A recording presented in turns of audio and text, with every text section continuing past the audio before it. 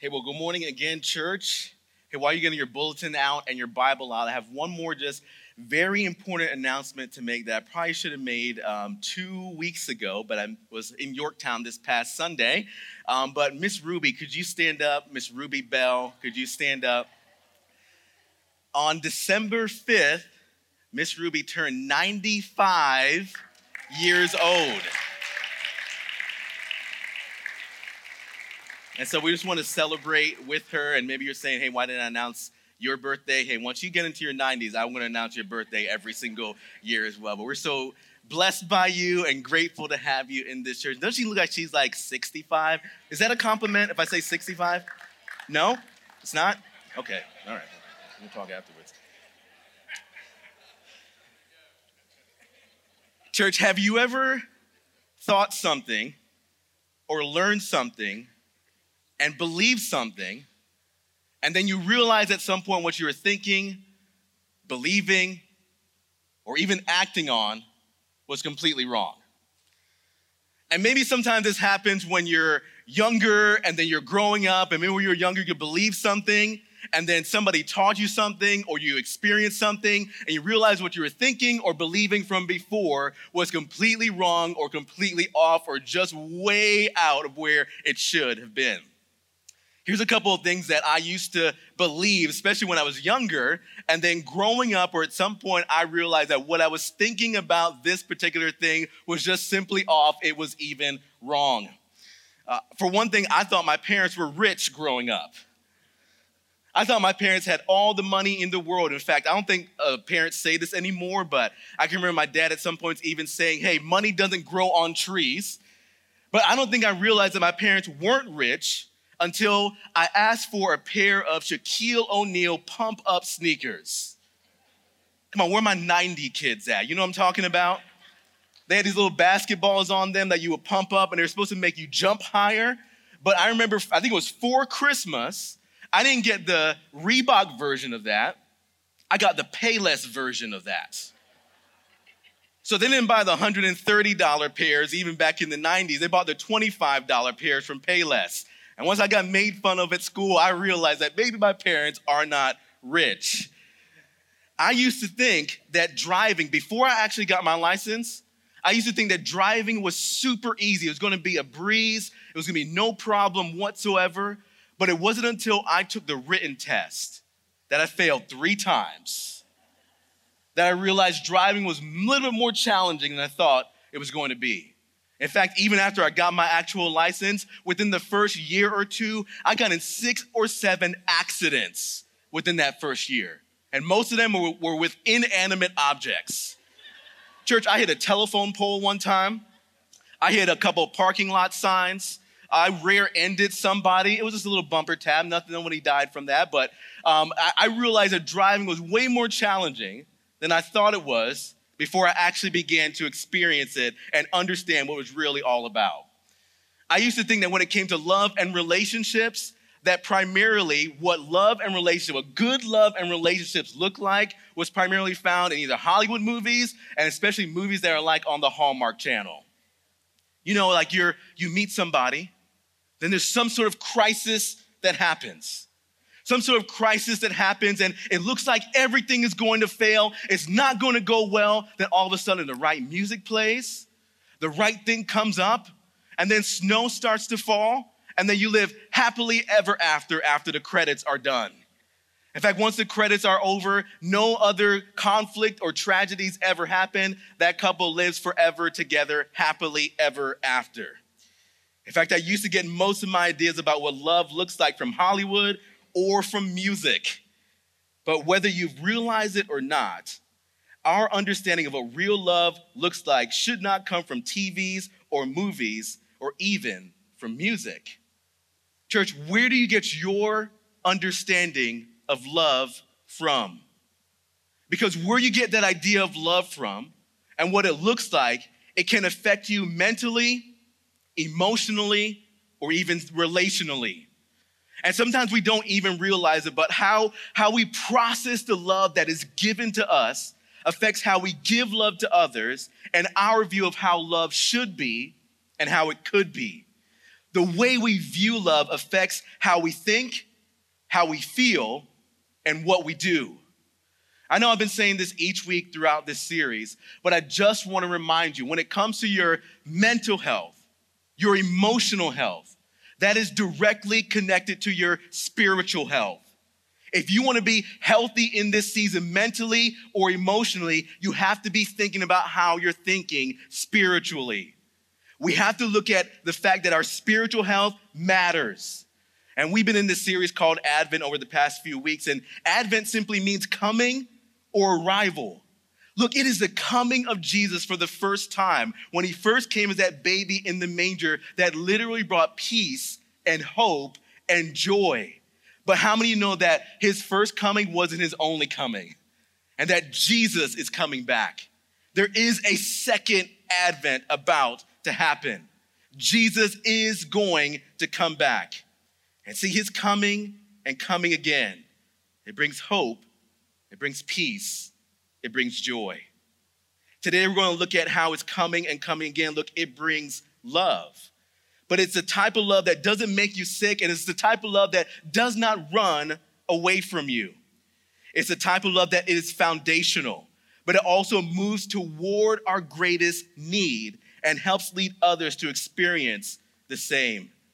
I want to give you a warning today, too, as we go through this passage, as we talk about the passage today we're going to be in, that I think you're probably going to like, and hopefully about 90% of this message is going to encourage you, but it's probably about 10% you're probably going to want to send an email on. But just remember, every time we read the Word of God, it reads us. The Word of God does challenge us and encourage us, but it also convicts us. It helps us and leads us to be everything that God has called us to be. So even as we're reading this today, I hope you are encouraged.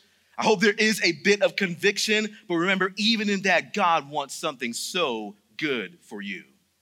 Now, I know we normally don't do this except for maybe at the nights of prayer, but I thought we would start off today looking at this passage by doing some responsive reading and reading this passage all out together. We're going to be in two passages, John 3:16 and 1 John chapter 4. And so we're going to do some responsive reading together. So on the screen, you're going to see one of the verses is going to be in bold print. That's the part that you read. We're going to read those parts together. And then I'll read the parts that are not in bold print. And so we're going to do that together. So let's all go ahead and stand. And we're going to read these together, starting in John chapter 3, verse 16. And Miss Ruby, just because you're 95 years old, don't be trying to read my parts, okay? Don't think you can do whatever you want to do, all right? But let's read this together. John chapter 3, starting in verse 16. Let's read this first part, verse first, all out together. For God so loved the world that he gave his only Son, that whoever believes in him should not perish but have eternal life. For God did not send his Son into the world to condemn the world, but in order that the world might be saved through him. And 1 John chapter 4, starting in verse 7. Beloved, let us love one another, for love is from God, and whoever loves has been born of God and knows God. And anyone who does not love does not know God, because God is love. In this, the love of God was made manifest among us, that God sent his only Son into the world so that we might live through him. In this is love, not that we have loved God, but that he loved us and sent his Son to be the propitiation for our sins. Beloved, if God so loved us, we also ought to love one another. Now, before you're seated today, I want you to announce my sermon title to the three people sitting around you and also high five them on your way down to your seat, okay? The title for today's sermon is Love is Moving. So go ahead and high five three people, tell them my sermon title, and then have a seat, okay?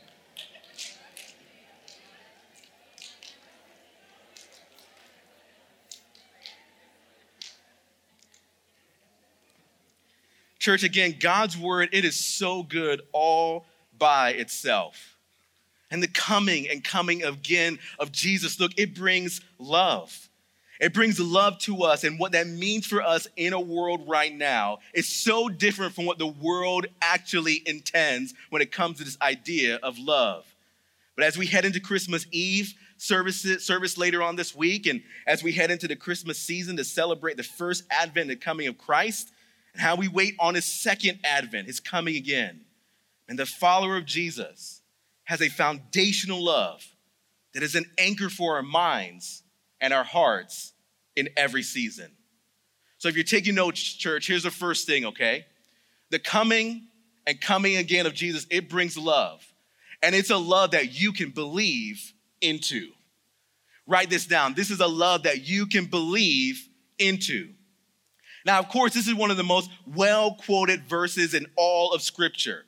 John 3:16 is one of the most well-known passages in all of the Bible. In fact, even if you're not yet a follower of Jesus, you would probably have either heard this verse before, maybe seen it somewhere, whether it's maybe on an athlete or at a sporting event, on a sign somewhere. You would probably have heard this verse somewhere in some fashion.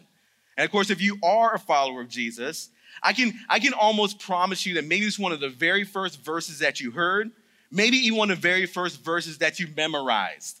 Or even if it's been a minute that you've said it out loud, even if someone just started you off, you could probably quote John 3:16 from memory. But even though this verse is so well known, and it's been said so many times, we should not forget about the incredible meaning and promise that's right here in this passage. Listen to again what John records Jesus saying. He says, "For God so loved the world that he gave his only son." Church, right there in that passage, what God is saying to us is that he loves you. He really does. In fact, I know I just had you say this. Would you turn to the person sitting next to you? And would you simply say, "Hey, God really loves you"? In choice, and tell them, "Hey, by the way, you too as well."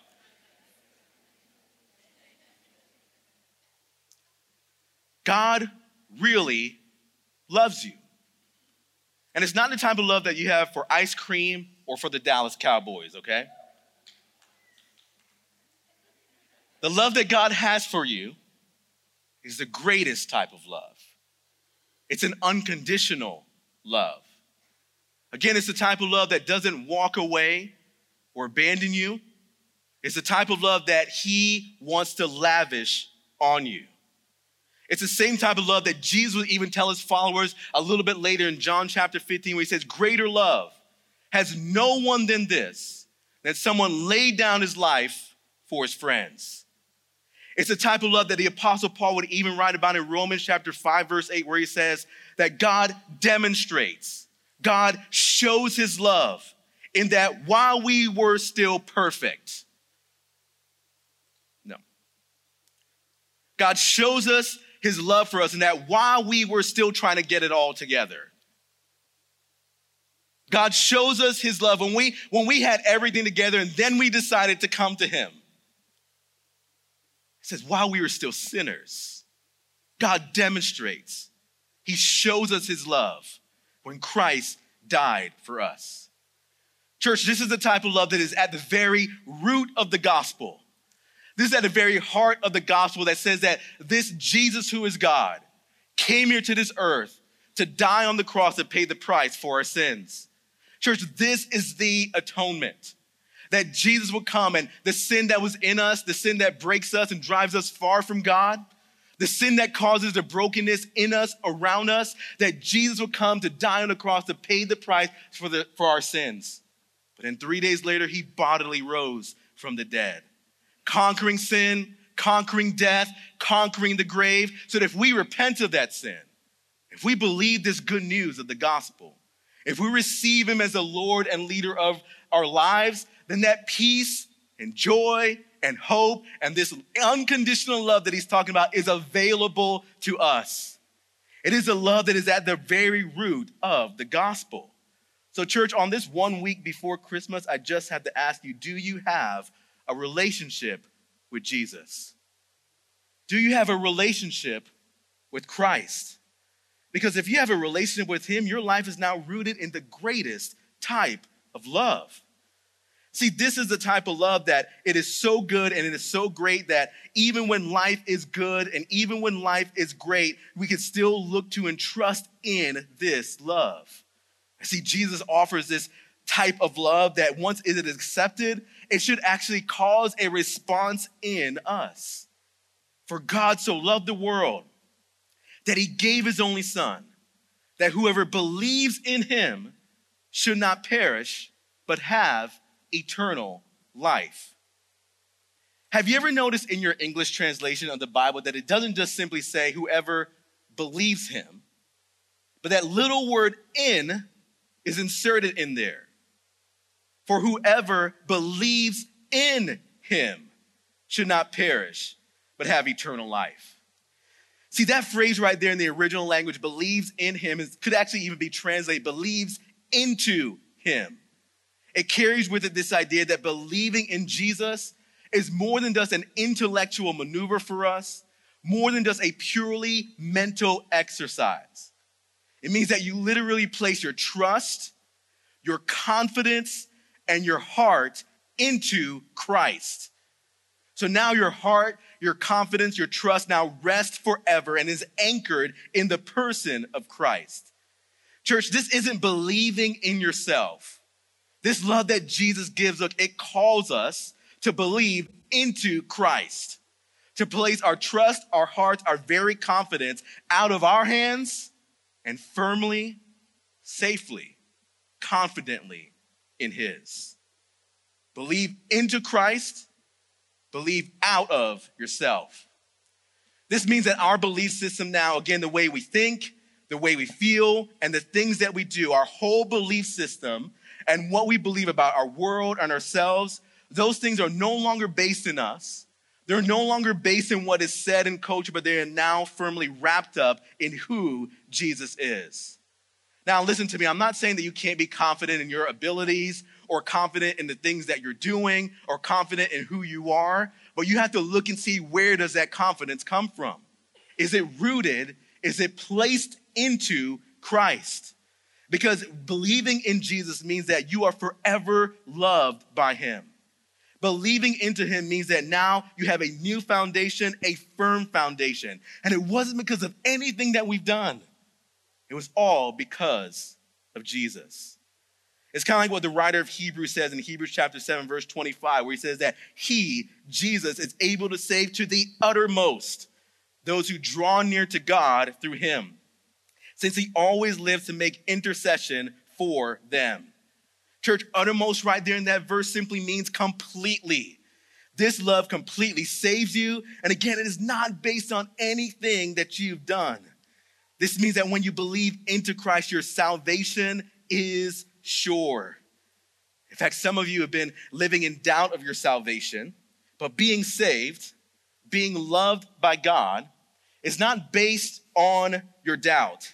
It's based on his saving work. His love for you, the grace that's been given to you, saves you to the uttermost. Look, this is the type of love that you can believe into. This is the type of love that the coming and coming again of Jesus brings to those who would believe into him.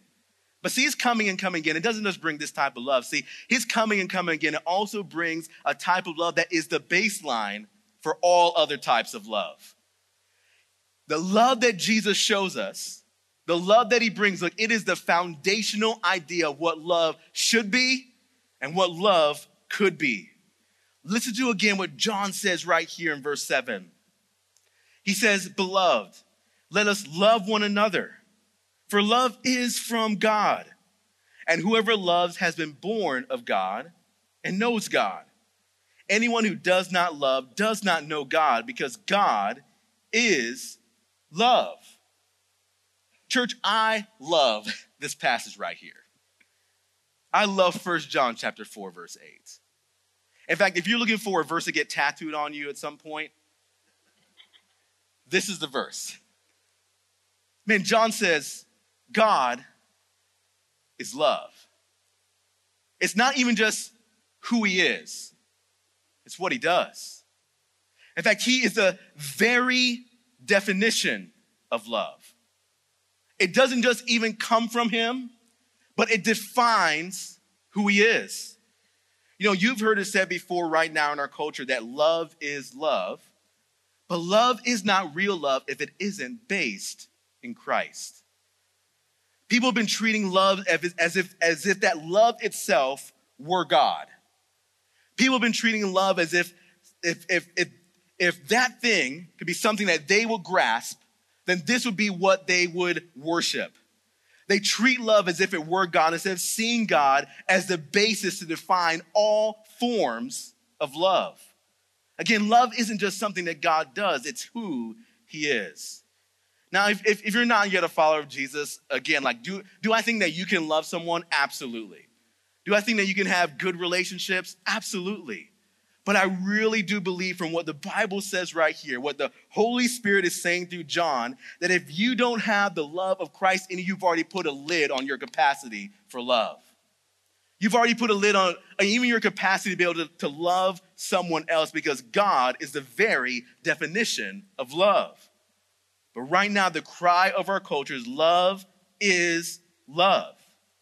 But remember, what God creates, Satan counterfeits. What God wants to build up, people will try to break apart.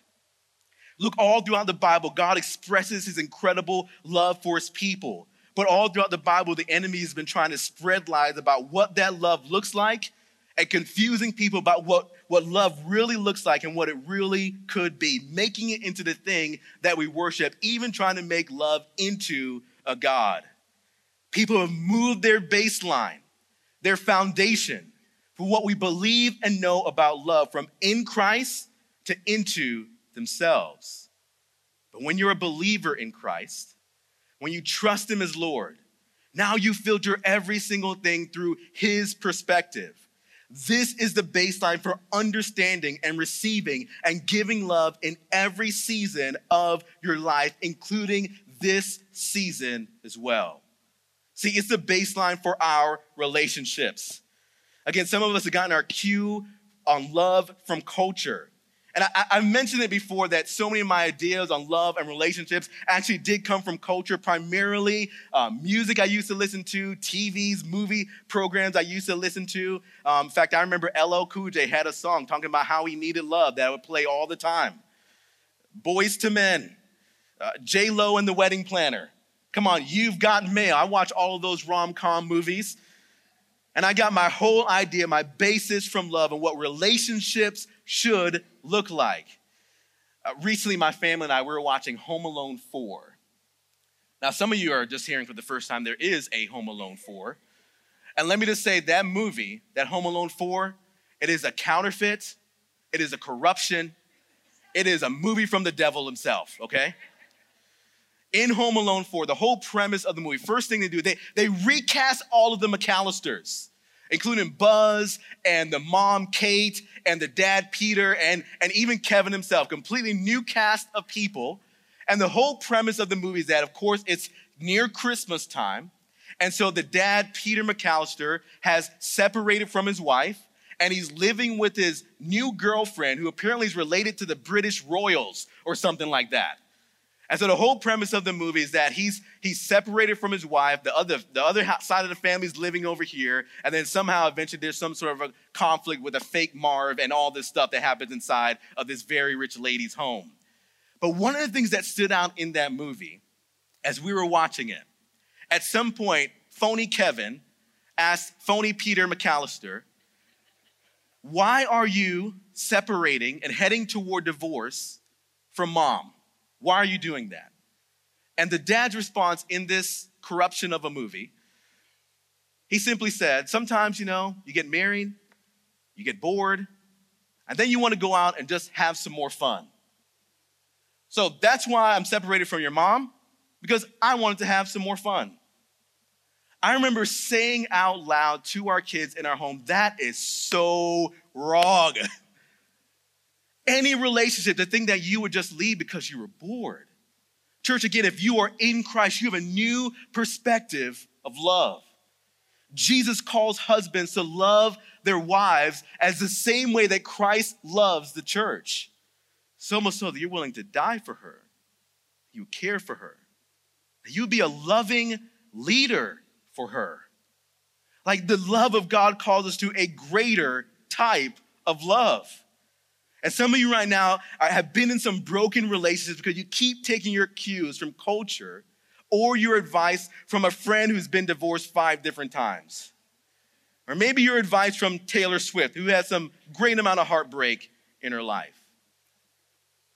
I would challenge you that in this Christmas season, for your emotional health, for your mental health, for your heart, that you would stop and go back to the one who defines love, who's the very definition of it, the one who's called you to a higher standard of love.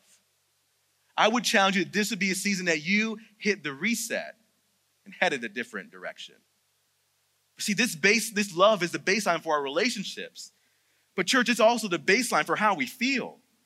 Some of you have felt unloved or think you are unlovable because people have treated you in the way that they did based on their own problems or based on their own corrupted view of love. But I would even ask you, like I've been asking you so many weeks, are you believing a lie about how you're being loved? 2 Corinthians chapter 10, verse 5, the Apostle Paul says, you take every thought captive and you make it obedient to Christ. So even in the way that you're being loved, are you believing a lie? Are you believing a lie that you really are unlovable? Or is the truth is, God so loved the world, he so loved you. And he wants to give you that unconditional love. Church, this is a love that we believe into. This is also the baseline for every other type of love, the very foundation for the type of love and how we feel loved, but also how we give love. But here's the third thing, the coming and coming again of Jesus. Yes, it brings love, but see, it brings a love where our belief is actually shown.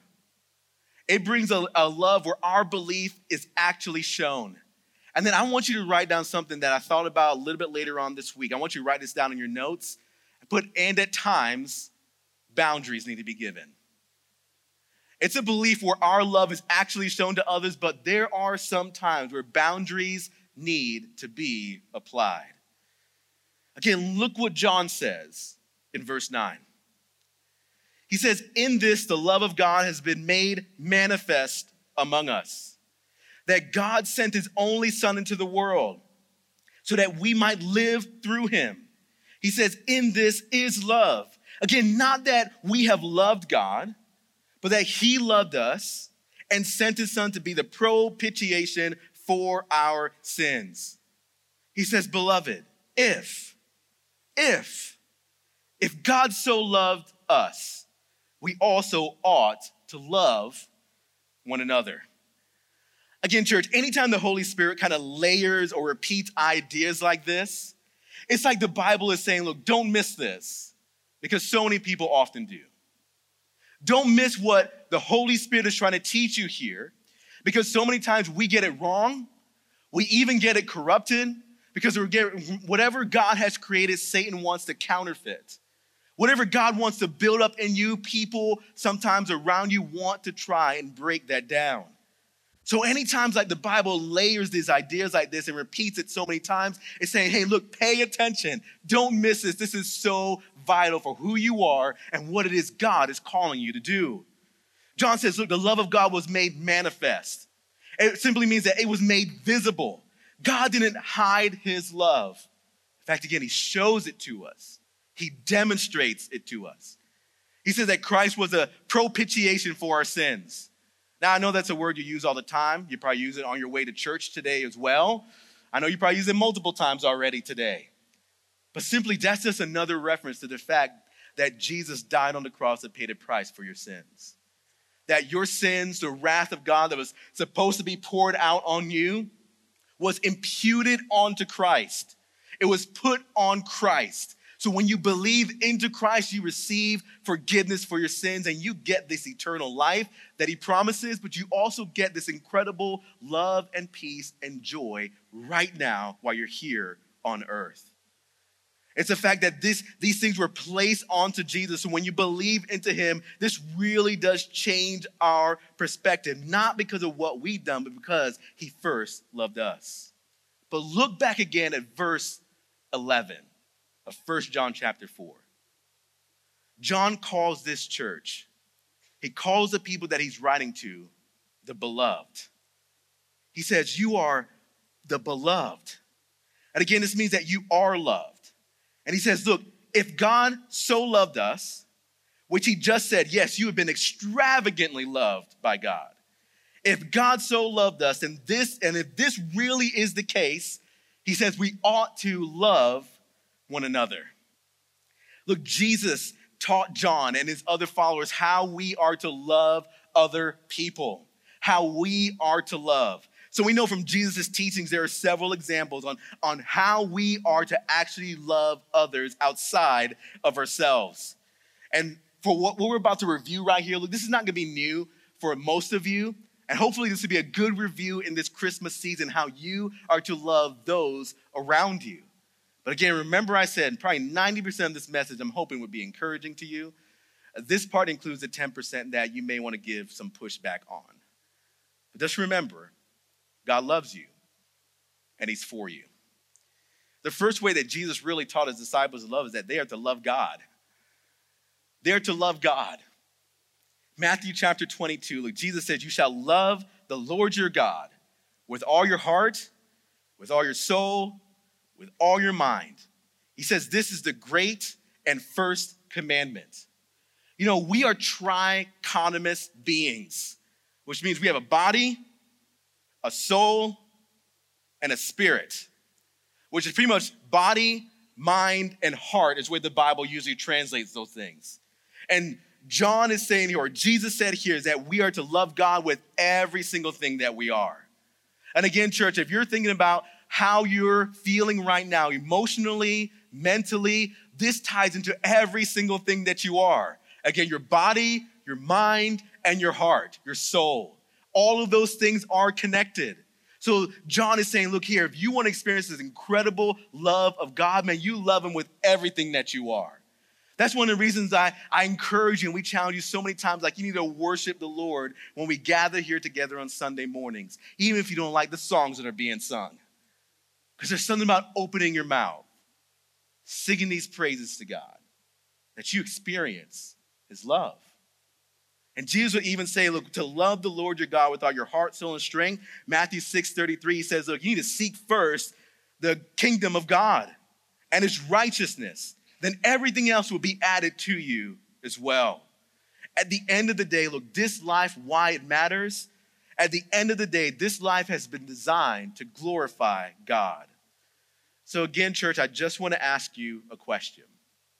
Is Jesus first or are you? Are you seeking him first in how you receive love? Are you seeking him first in how you give love? Because loving God with our heart, soul, and strength matters. But see, Jesus also taught his disciples that we need to love others. We need to love others. And in 1 John 4:11, he says, look, we ought to love one another.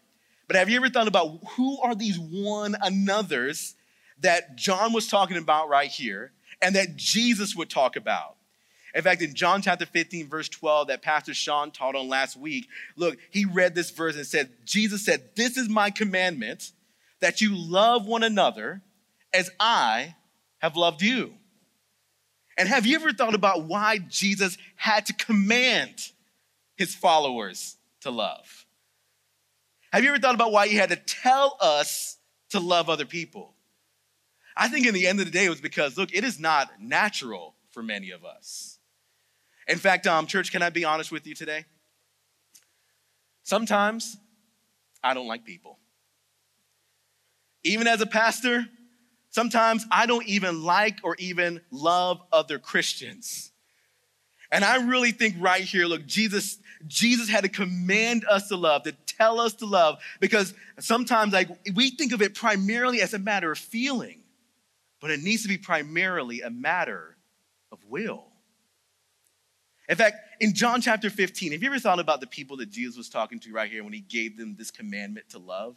The people were standing in that discipleship circle. Judas is already gone, okay? Judas is on his way to betray Christ in John chapter 15, so he's not even in that circle. But think about the other people who are still in this discipleship circle that Jesus says, hey, love one another. I command you to love one another. You had some tax collectors sitting in that circle. Tax collectors were pretty much pro-government. They cozied up to the government. In fact, they loved the government because whenever the government was more corrupt, the more they benefited from it. There was fishermen and businessmen who were in that circle, like Peter and Andrew and James and John. And then you had zealots who were in this discipleship circle. If the tax collectors were pro-government, the zealots were the opposite. They were like, hey, this thing is corrupt. We need to build something new. Let's reset the whole thing. You had some doubters who were in this discipleship circle. People like Thomas, who said, Jesus, I don't even know what you're about to do. What do you mean you're going to go away? I have no idea what you mean. And then even after Jesus rose from the dead, Thomas said, I will not believe it until I can see him and literally place my fingers in his wounds. But you had some people who worshiped him from the moment they realized who he was. Like John, who's writing this, who's with Jesus even at the cross, and one of the first people to see him raised from the dead. You had people in this group who hated Samaritans and Gentiles. In fact, his followers would include Gentiles and Samaritans and Ethiopians and Greeks and people from all different ethnic groups. Could you imagine what the Christmas dinner conversation would be like if this group of people was sitting around your table? We're commanded to love one another because sometimes, even as believers, we do the opposite.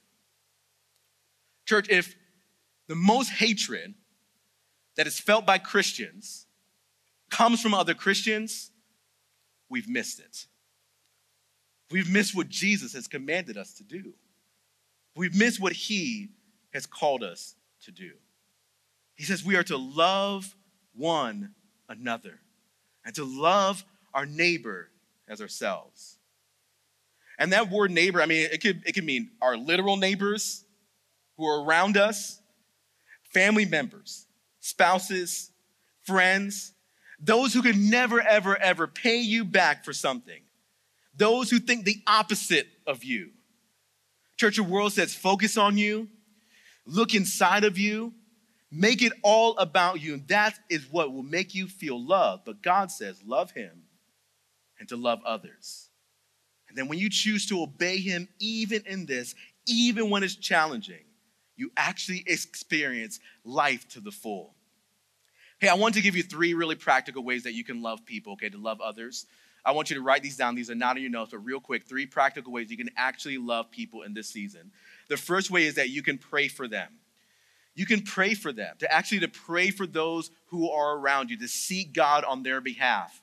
And of course, all this year I've been challenging you. You wouldn't just pray for somebody, but you actually would pray with them, pray out loud for them as well. You can invest in them. Now, when you're actually loving people, it's going to cost you something. Again, look what it cost Jesus to show us how much he loved us. So when you're actually going to love somebody, you need to invest in them. And this can mean your time, actually giving up some time to be able to invest in other people. It's going to cost you giving up some of your talent, training people the things that you've learned to do, mentoring them, discipling them. And it's even going to cost you some of your resources. Again, spending money, hey, taking people out for coffee or lunch, meeting an actual need in their lives, not just praying for them, but actually literally providing for what they need. Church, you may say, look, loving people is hard. Look, I know. In fact, Pastor Sean even said last week, sometimes there's some extra grace required for people who we're going to love. But we need to love them because Jesus has commanded us to. Because even while we were sinners, even while we were enemies of God, he loved us. He invested in us. He cared for us.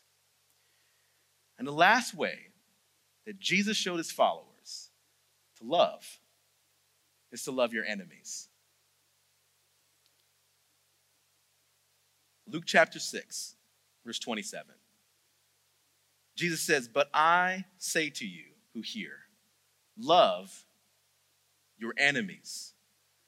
Do good to those who hate you. Bless those who curse you. Pray for those who abuse you. To the one who strikes you on the cheek, offer the other also. And from one who takes away your cloak, do not withhold your tunic either, but love your enemies. And do good and lend, expecting nothing in return. And your reward will be great. You will be sons of the Most High, for he is kind to the ungrateful and the evil. Be merciful, even as your Father in heaven is merciful." Church, this is probably one of the hardest teachings in all of the Bible. And we would choose to love those people who are in complete opposition to us. But again, the love that God has given us, this unconditional love, is the same type he wants us to take and to show others, even those who are the opposite of us. And I want to challenge you that you would show this practically, okay? Here's some practical ways that you can actually love your enemy. Because sometimes Christians have thought that means that, look, even if someone hurts you or abuses you, you give them an open door to your heart. That is not what Jesus is saying here. In fact, even in this passage, he gives some clear ways that people who are in opposition to you, that you can show love to them. So here's a couple of ideas to practically love love your enemies and to put what Jesus has commanded into practice. The first way is to allow boundaries. One day, I really want to do a whole series on what it means to love with boundaries. Because yes, the love God has for us is unconditional. And yes, the love that he wants to show is unconditional. But yes, even in that unconditional, there are some boundaries that are involved. In fact, I don't have this in your notes or on the screen, but if right now you're in a situation where you need to establish some boundaries, again, to love people well, I would challenge you to get this book right here. It's called When to Walk Away by Dr. Gary Thomas, or another book called Boundaries by Dr. Henry Cloud. Both of these books talk about how important it is, again, to love people with the love of Christ, but how sometimes even loving them means that you need to establish boundaries. And sometimes people think, look, Jesus would never do that. Jesus did that all the time. In fact, in John chapter 13, verse 27, Jesus said to Judas, hey, what you're going to do quickly. He literally tells Judas, okay, it's time for you to go. And as he goes away, John chapter 13, the last half of that, all the way up to John 17, is some of the most powerful passages he gives on how we're to love one another. In fact, even establishing this boundary unleashes some of the greatest teachings the church has ever had on how to love people. And even in Titus chapter 3, verse 10, Paul even talks about how sometimes you need to distance yourself from people who are stirring up division. Look, there are some times in your life you need to establish a boundary, but you also need to pray for them. You need to pray for your enemies. And I would even challenge you that even if someone's not an actual enemy, but for some reason they're in opposition to you, that you would actually pray good things for them. And pray they would believe into Christ. Pray they would experience the same grace that you have been given. And then the last one, as our worship team makes their way back up to the stage, I would challenge you, and one of the best ways that you can love your enemies is to forgive them. What if this Christmas season, that bitterness that you've been holding on to, that person in your life that you will not release, what if this was the season that you say, by God's grace, because of his love for me, I'm going to forgive? What if you release them from the unforgiveness in your heart? Look, God says when you do that, unforgiveness is like bitterness welling up in us that drives us further from God and further from people. But when we release that, it brings in the reminder that he loves you with this incredible love. And it gives you hope. You experience his hope and joy and peace. Would you bow your heads this morning? Church, I just want to remind you one more time. This Christmas, God loves you. He's for you. So much so that he sent Jesus to die on the cross for you. And I want to challenge you, maybe if you're sitting here today, and look, you've already trusted Jesus as the Lord and leader of your life. Look, you already have believed into Christ. You are a follower of his. Man, I would challenge you that you would love others in the same way that Jesus has loved you. But I want to ask you a question. If you're already a follower of Jesus, is there somebody in your life that you need to forgive right now? Is there an enemy that you need to love? If that's you in this room, and you just need prayer like this to be able to help forgive somebody because you want to practice this in your life, would you raise your hand up so I can pray for you? Raise your hand up, okay? All right, anybody else? Raise your hand up. All right, you can put your hands down. Church, I know this is hard, and it is challenging. And the grace that God gives, the strength that he gives, can help you even forgive the person who has hurt you. Don't let this be a Christmas season where the hurt that they gave to you hinders you from experiencing the incredible love that God wants to give you. Maybe you're sitting in this room today and just realize like you haven't experienced this love of God yet. You haven't yet believed into Christ, but man, the reminder that God so loved the world, but he so loved you. It's a reminder he's been calling you. He loves you. He wants to have a relationship with you. Man, trusting in the gospel is simply repenting of that sin, believing in Jesus, and receiving this good news of who he is. So if you're ready to ask Jesus to be the Lord and leader of your life right where you are, would you just pray this simple prayer to him? Would you say, Jesus, I receive your love. Jesus, forgive me of my sin. I believe you are God. I believe you died on the cross. I believe you rose from the dead. I want to follow you forever. And if that's you today, you prayed to ask Jesus to be the Lord and leader of your life, would you just raise your hand up so I can pray for you as well? You just prayed that prayer. Raise your hand up. Keep it up just for a moment. Right, anybody else? You can put your hands down. Father God, I want to thank you again, Lord, for the loving kindness that you've shown us. God, I pray, Lord, we've heard this verse so many times, God, that you so loved the world that you gave your one and only Son, that whoever believes in him should not perish but have eternal life. But God, I pray that we remember this is a love that we can believe into. God, we can place our trust, our confidence, our hope in Christ. But Lord, this is a love that shows us how we are to love in every other situation, even in how we receive love. God, would you help us to filter the way that we receive and give love through you and you only? We love you, God, and we praise you. In Jesus' name, amen. Come on, church, let's stand and sing one more song.